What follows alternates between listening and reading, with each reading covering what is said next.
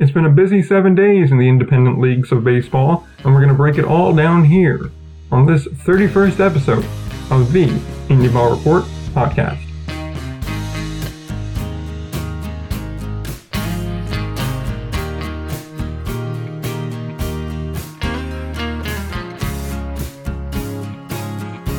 Alright guys, we're back again, episode number 31 of the Indie Ball Report podcast, similar to The Ohio State University. We are the premier one, or at least I like to think so. Anywho, we got a lot to cover today and only one guy to cover it. Let's give you a rundown of what we're going to be covering and how long it will go on for. We're going to shoot for a 40-minute show, as our usual. Hopefully not have to do any more two-parters like we had to do last week. And we're going to be talking about the playoffs in the Atlantic League. We got a lot of news in the Can-Am League that's kind of off-the-field stuff, mainly pertaining to the expansion that's rumored to be taking place and all but confirmed to be taking place now. The Boulders possibly departing, as well as an update regarding Ottawa. And then we have new team alert with the Henderson Who's Western Association. We'll be talking about them as well. And then we're going to be going over a little bit of general housekeeping news involving CarShield Field and attendance across the independent leagues. That's what's on the agenda for today, so without further ado, let's jump right into the news. Playoffs started in the Atlantic League this past Tuesday, the 24th, and by and large, it's been a good series so far. Long Island defeated High Point 3-0, so that did go against our prediction. We thought for certain that was going to be a 5-game set, and instead now it's turned out to be a 3-game set. Although most games were close, 2 of them were one-run games. High Point answered back late in each of those games to kind of take the lead or tie it up, and then it was just a little bit too much from Long Island for High Point to match up with. Robinson hit the 1 home run. That put them up, and to stay up in Game 1, Game 2 was a pretty solid blowout of all sorts of proportions there. Long Island kind of ran away with that one in High Point, and then Game 3 last night, it was a very close contest. Going into the 9th, it was 3-1, it became 3-2, but in the end, High Point did not have the muscle to be able to match Long Island. Still, though, a tremendous season from Jamie Keefe and company. They've proven that just because you're first year does not mean you're out of it. Kind of diving deeper, though, into that series, the main takeaways I take from it, the bullpen from High Point was, for the most part, on point.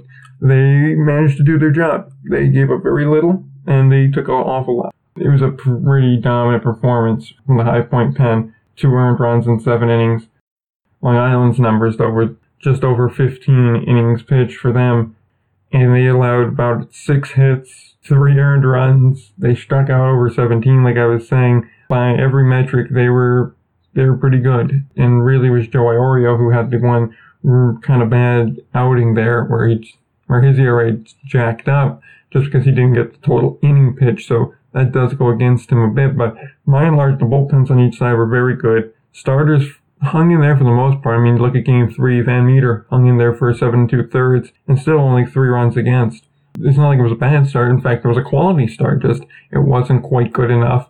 On the flip side, Seth Simmons, the former High Point Rocker, he goes out and dominates his old team. 7 innings of 2 hit, 1 run ball. And when you put out a stat line that's, 7 innings, 2 hits, 1 earned run, 2 walks, and 9 strikeouts, it's just, you're not going to beat that. That's having your ace stuff. And it was a bit too much to overcome. So, unfortunately that's how it goes for High Point. You can also kind of shift and take a look at the batting. Really only 2 guys stepped up when you look at the box scores. The 2 guys, really Quincy Lattimore, which we know rather what Lattimore is. He's a very good ball player. An OPS of over 1,500, 1.538. So a very solid job by him getting on base and driving in runs, being a productive player. Schroeder was the other guy, nearly a 700 OPS. So he was doing his job trying to get on base, but even still, it's just really 2 guys. And those were the only 2 guys that were in the lineup that were batting over 200. I mean, your leadoff man is batting under 100, batting 83. Your next guy up's batting is over. He's batting 0. Then your 3-hole hitter's batting 91. Then you get to your two big hitters, but then you go 154, 0, 100, 0. It's not going to work. I mean, you need more out of Landorf. You need more out of Alfonso. You need more out of Gomez. You need more out of Mitchell and Cardullo. You need more out of that lineup. When you're not bringing in runs across, you're really putting your pitchers in a tough spot. And then when you look at the flip side of things and you look at Long Island, you see they only have a handful of guys that are not batting well. I mean, of course, they have their one spot. Once you get past the 4-hitter, the 5 through 8 hole all had 200 hitters in there, but their on-base percentages, by and large, were in the 600s. So it wasn't like they weren't getting on base. They were drawing walks or finding other ways to get on base. So, well, yeah, you'd want to see more out of David Washington, who was a guy where you said, look at him, he's going to be a guy to do something. And Darby Myers, as well as Romero. These are all guys that need to do a little bit more. The rest of the guys kind of bailed them out, especially those 1 through 4 hitters. Frias, Lapondossi, Lou Ford, the ageless wonder, and LJ Mazzilli. They all were batting above 300. In Mazzilli and Lapondossi's cases, their OPS was over 1,000. When you have one guy that's batting 500 and another guy that's batting 385 and 364 and 333, that top half of the order is going to bail you out an awful lot. And we saw that happen in Game 3. We saw that happen in Games 1 and 2 as well. So overall, you just see the offense was dominating. When you're the high point pitching staff, you can only be held responsible for so much. When you don't have run support, you can't do everything. And really, I think that's where this kind of comes down to. Because pitching-wise, they're fairly even.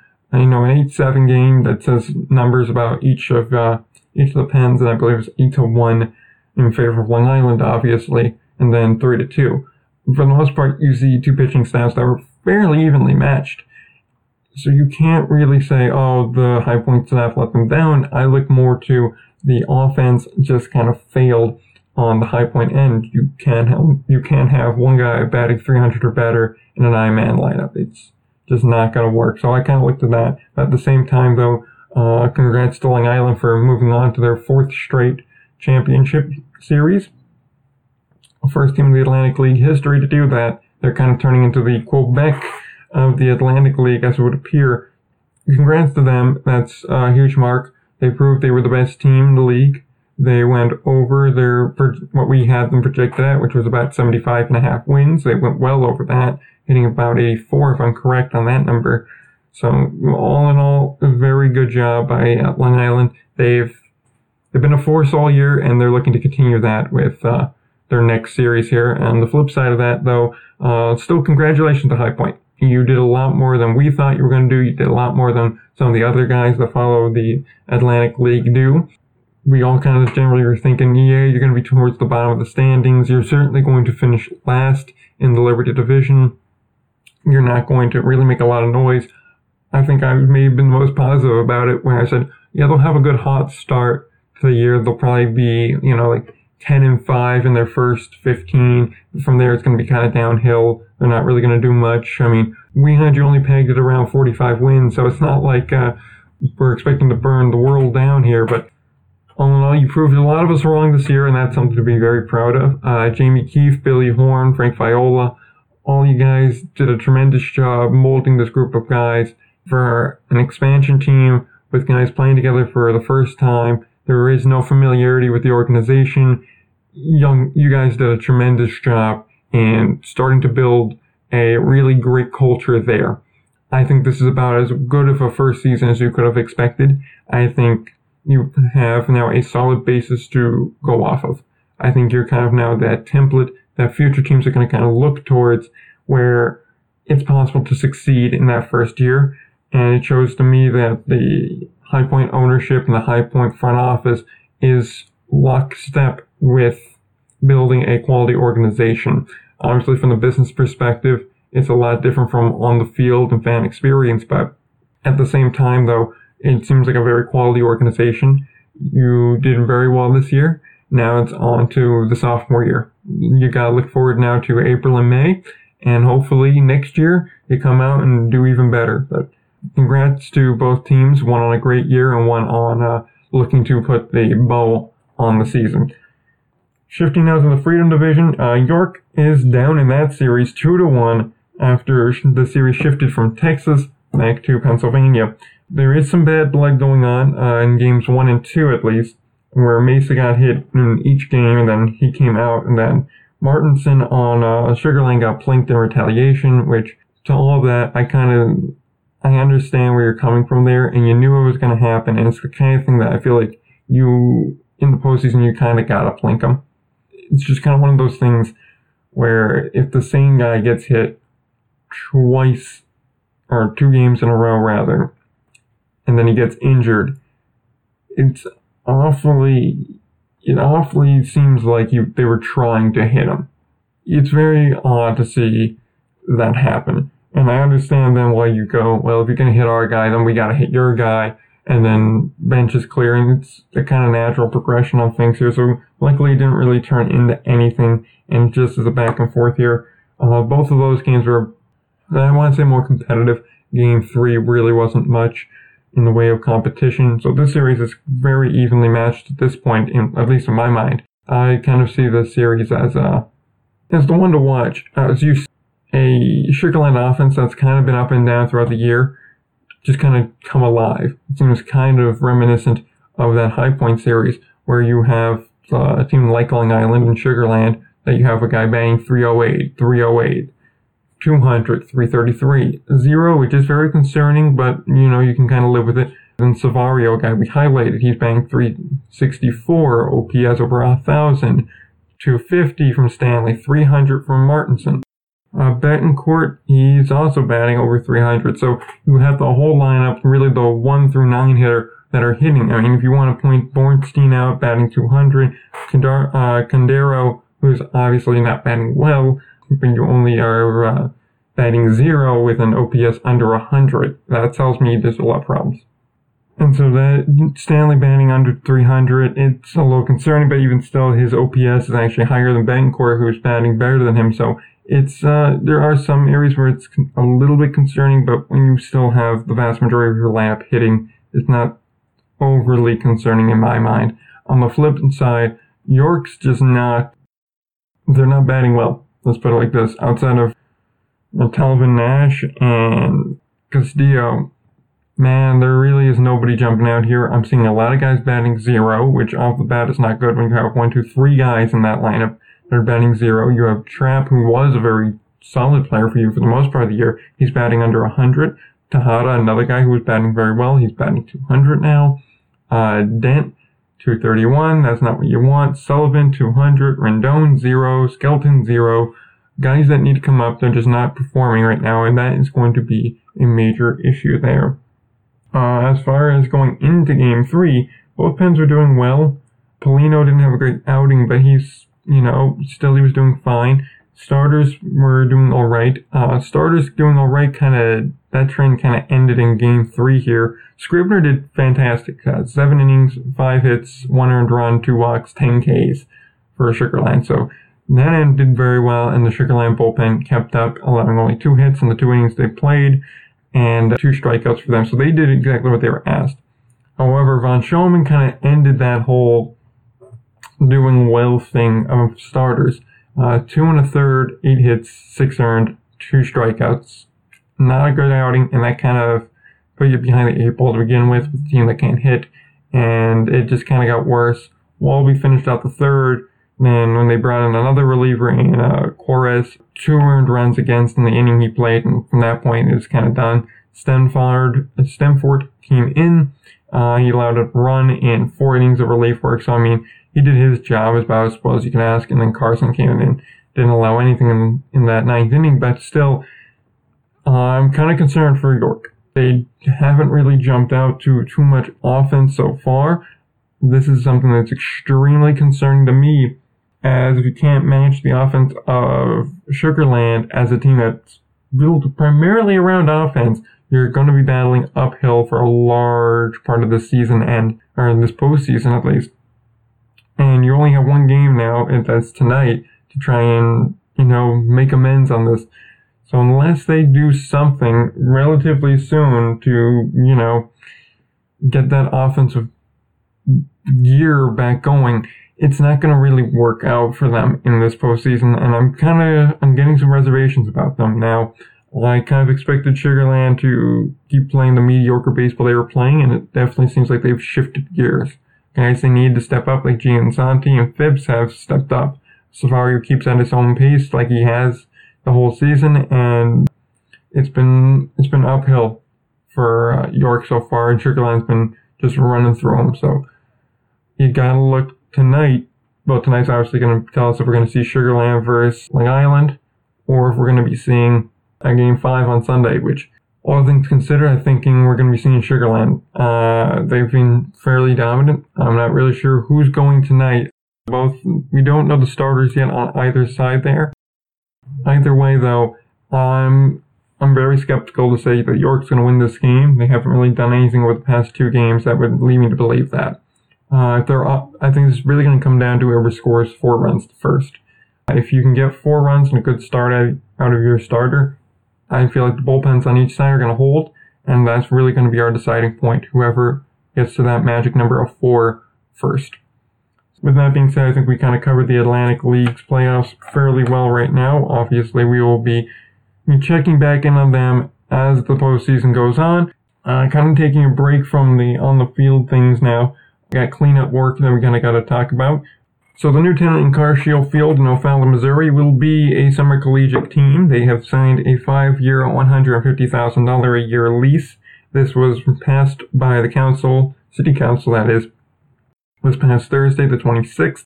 Obviously the site used to be home to the River City Rascals that were also celebrated during this council meeting. This just kind of signals that move from professional independent leagues into more summer collegiate leagues. I only kind of mention it here because I do know there are some River City fans that do listen, and in case they haven't seen already, I figure we throw that out there. Plus, it kind of tells you the trend of things, where for profit margins and things like that, you're better off moving to a collegiate system where you may not draw in as much, but your expenses are going to be far lower. You're not paying as many people. By and large, it's total intern staff, which isn't terribly much of a deviation from the current indie ball structure, but still you're not paying players, you're not paying as much staff, everything's a lot easier to operate, and like we said, your expenses are a lot lower, so it continues that trend, which is unfortunate. Also, we have the Independence League attendance numbers out here. I know we talk about attendance a lot, it's not the most exciting thing, but it is important when you look at things like this. This is going to be part of a larger discussion, but I guess I can kind of just go on about it here and just give you the facts of it. Only 2 independent leagues group. It's 2 that you're not going to expect. One, the Pacific Association, that the league that we saw in the offseason had a decent amount of troubles with losing 2 teams and having an owner arrested and indicted. And then the other league would be the Frontier League. You know, the one that just lost the Rascals. So by and large, it's kind of surprising to see these are the leagues that are growing the most. Largest drops in attendance came from the Texas Air Hogs American Association. They had about 0.25% drop. They lost 430 fans on average to go to only 1,239 fans a game. For perspective, that is less than Sussex County, the Miners draw, with a higher talent pool there. New Britain also dropped off fairly large, 0.22%, 600-person drop. They are averaging just over 2,000 fans a game, and then also in the Pacific Association, a 0.37% drop, lost 60 fans, 99 total fans on average per game for the Napa. It certainly is a telling trend, too, that you have all these teams that are kind of dropping off, but yet you have some teams that rose up, like Joliet in the Frontier League. They gained 700 people. That kind of offsets your loss in Texas there. They saw over a 30% jump. They went up to over 2,500 a game. Chicago and the American Association, they also jumped up as well.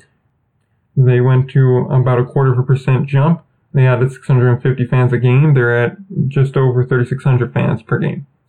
It was a great jump for both of those teams, and now they are showing that they are stronger than we once thought. Chicago being a fairly new team, they're finding ways to draw people in. It's looking like a very well-ran organization there. As far as local teams go, we also have those attendance numbers finishing 1st, 4th, and 5th, respectively, in the Can-Am League, Rockland, New Jersey, and Sussex. Rockland drew on average 2,583 fans per game. That was in 48 games. That is about a 170% drop off from last year. So they drop off, still very high attendance for them. In 44 games, though, the Jackals managed to draw 1,742 fans per game, up 35 from last year. And Rockland saw Sussex County saw a 125 fan jump to 1,688 in 43 games. So by and large, each of these teams were drawing very well. Most of them all of them drew over 70,000 fans. A good year for the Can-Am League on a whole there in the tri-state area. As far as Atlantic League teams, Somerset, Long Island finished 1 and 2 respectively, 344,000 to 328,000 fans in 69 and 70 games. On average, that would be 5,385 fans, up an average of 275 fans for Somerset. We also saw Long Island average 4,973 fans, an average gain of 55 fans per game from last year. So, by and large, a good year in attendance for the tri-state teams. We'll probably talk about this more next week and have more of a discussion, because that is really a discussion piece. So, we'll kind of move on now to the new teams and the Can-Am League before getting out of here. Alright, so the Henderson Who. They will be joining the Western Association of Professional Baseball, the new league that kicks off in 2020, and they will take the field in that inaugural season. They will play at Morse Field on the campus of the College of Southern Nevada, and the team will be owned by Nick Spiritus. He is a businessman and architect from the great state of Minnesota. Kind of looking at Henderson, Nevada on a whole, though, it's a fairly large city. It has over 300,000 residents. It saw a major population boost starting in the 80s and then just kept jumping every decade from there. So it does seem like it has a lot of potential there. It's about 30 minutes outside Nevada, or outside of Las Vegas, though, which does raise some concern when your average temperature during the season is 85 and higher, and at times in July, the average temperature is like 101 as a high. That's an extremely concerning thing to me. When you have these outrageous highs, you're not playing in the afternoon just outright, because you'll have people passing out from heat stroke, and you're going to be even hard-pressed at like 7 o'clock when the sun starts going down. It is a concerning thing to me there, that heat. Stadium also isn't the best, but at the same time, it's a brand new league. You can't really have these high, lofty expectations, and at least in 2020, of starting a Atlantic League type league, unless you have a lot of large money investors, and even then, that doesn't necessarily work. I kind of put this as somewhere in between the Pacific Association and the Can-Am League as far as quality goes, judging off of the campus they picked. However, it's a very interesting thing. It seems like they're going to be mainly targeting kind of grandparents going to see these games. There's not really too much else we know about the Henderson Who, but it is an extremely interesting team. There's a lot of ways this can go, and I'm going to be very interested in continuing to watch them. This is one of those teams where I feel are one of these areas where there's a lot of potential here, because this market can grow tremendously. However, at the same time, there's a very, very real chance that this just doesn't get off the ground due to some other factors here. But by and large, so I do like the market. I do like the selection here. I think it does tell us an awful lot about where the Western Association is looking to put teams. They're looking to put teams in high population density areas with the average grade stadiums that are, say, on the level of your local community college, which is essentially what this is. And by and large, they just seem to be wanting to get people and get the brand out there and get people into the ballpark and worry about everything else later, which is a strategy. This may not be the strategy I would pick. I would be a little bit concerned about that particular angle there, because I'd be more concerned about leaving that positive experience and that stadium experience. I mean, looking at the thing, would I go to one of these games? Possibly. Given what's in the area. If I didn't want to drive into Las Vegas to see like I think they're called the Aviators now, the AAA team out there, I would probably be more amped to just drive the 30 minutes though, and I think that's what they're going to have to really contend against here. So it'll be interesting to see how this unfolds and where these other teams are. But we'll have more on that as more comes out on it. Obviously, we're in the end of 2019 now, so we're going to have to kind of know in the next couple months what's going to happen with him. So that's about all we got on the outside the Can-Am League talk. So let's jump right into this Can-Am League talk real quick before we get out of here. So the main expansion, we have more information on that from that business meeting from last week. We do know that the field condition is very good, very much up to the standard that the Can-Am League's trying to get, and that the end goal is to be an 8-team league. As of right now, they want 8 teams in this league, so you gotta expect there's gonna be another city popping up fairly soon. When and where, that's still yet to be determined. I'm a big fan of Woodbridge. I'm Virginia, that is, where the Potomac Nationals play. I'm a big fan of somewhere in Connecticut. I'm a big fan of Nashua. I think those are really areas you gotta target. However, I think a Canadian team would make an awful lot of sense, because then you could have your American and Canadian divisions. I feel like it gotta be kind of Nova Scotia, PEI, that kind of general area. I think Quebec's a little tapped at the moment. I think I'd want to wait to see if another market could develop there. But in any case, focusing back on Maine, the 2 ownership groups that are, well, there's really not even 2. There's one that is from Japan that is interested in buying this team and putting it there in Maine. But the league wants more of a local ownership group, which after the debacle in Ottawa, which we'll update in just a minute, I don't blame them. You want that local group there, you want that base right there, and by and large, if you don't have that, you're not really setting yourself up for success in the long term. As for the meeting itself, there were 35 people in attendance at this meet and greet.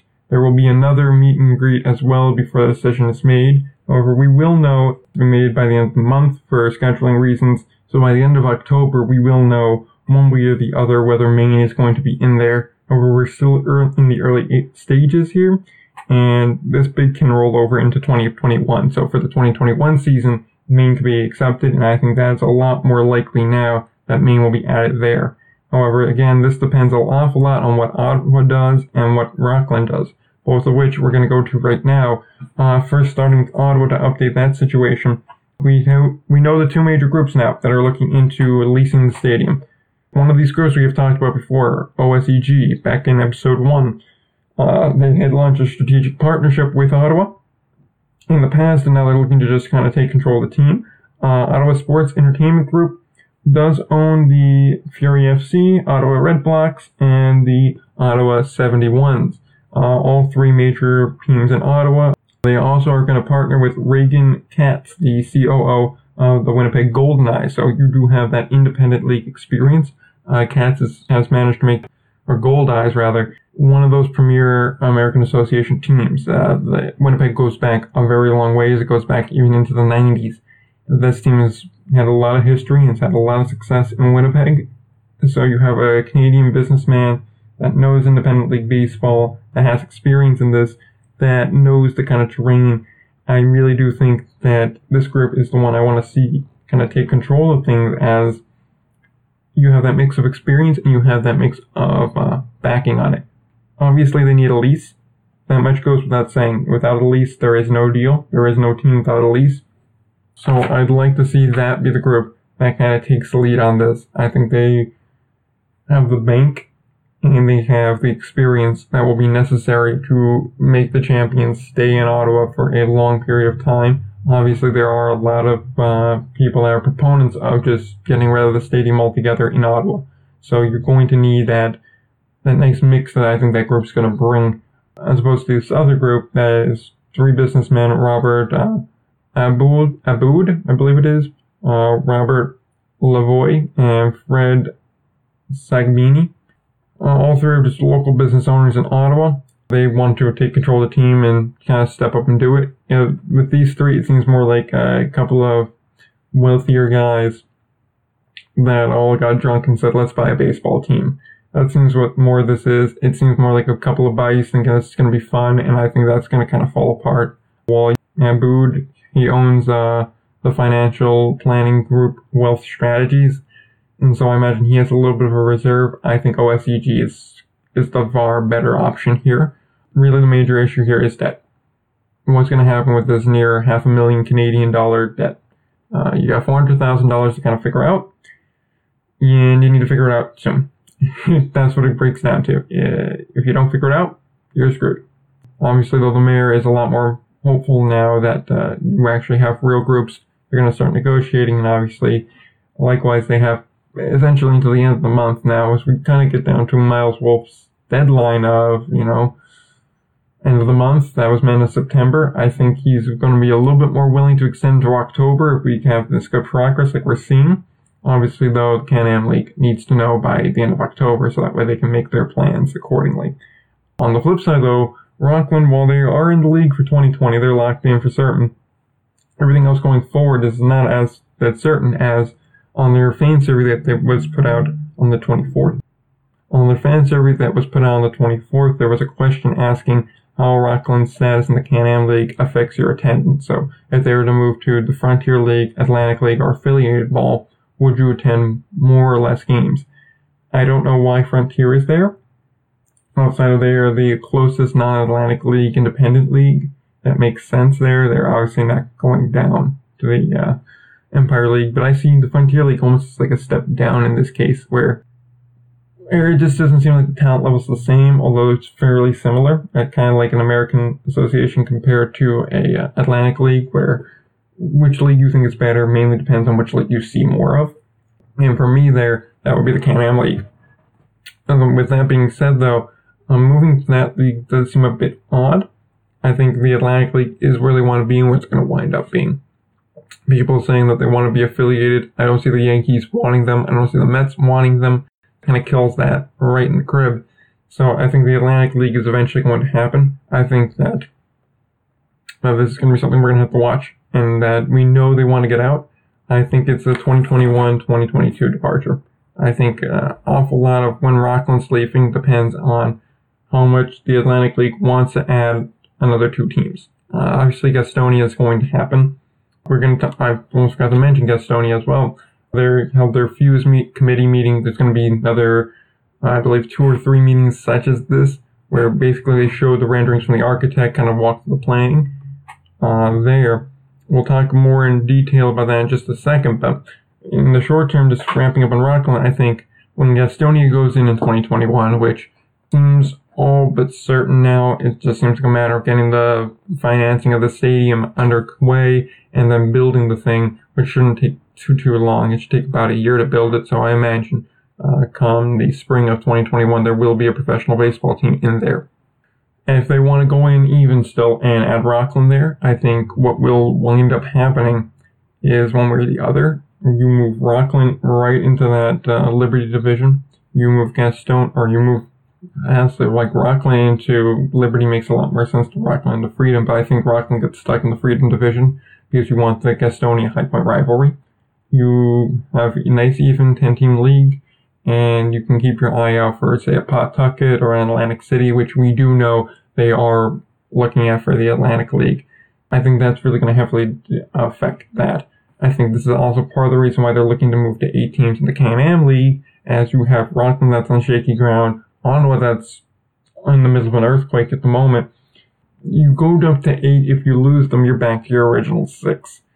And I think that's the reasoning behind Maine. I think adding like a Wilmington, North Carolina, like we were speculating last week, or a Virginia team makes a lot of sense. I understand they're more of a Northeast Corridor league in the Can-Am, but I think expanding down the coast makes an awful lot of sense. Getting that kind of, I guess, 3rd division makes sense of putting it where you have that southern contingent. I think that makes a lot of sense there. But that's speculation. That's kind of off-season talk for when all the baseball is done there. Kind of talking Gastonia real quick. Like I was saying with the Fuse meeting and all that, the main concerns that I was kind of getting from the residency was concerned about parking mainly. They were also concerned about traffic flow. And the final thing was really how this is going to get financed, which all of 3 are legitimate concerns. Parking around the stadium is going to need to be figured out. I don't necessarily believe the traffic's going to be too much of a problem, as they have a 5-lane highway on one side and an interstate on the other, so getting in and out of Gastonia is not going to be that much of a problem.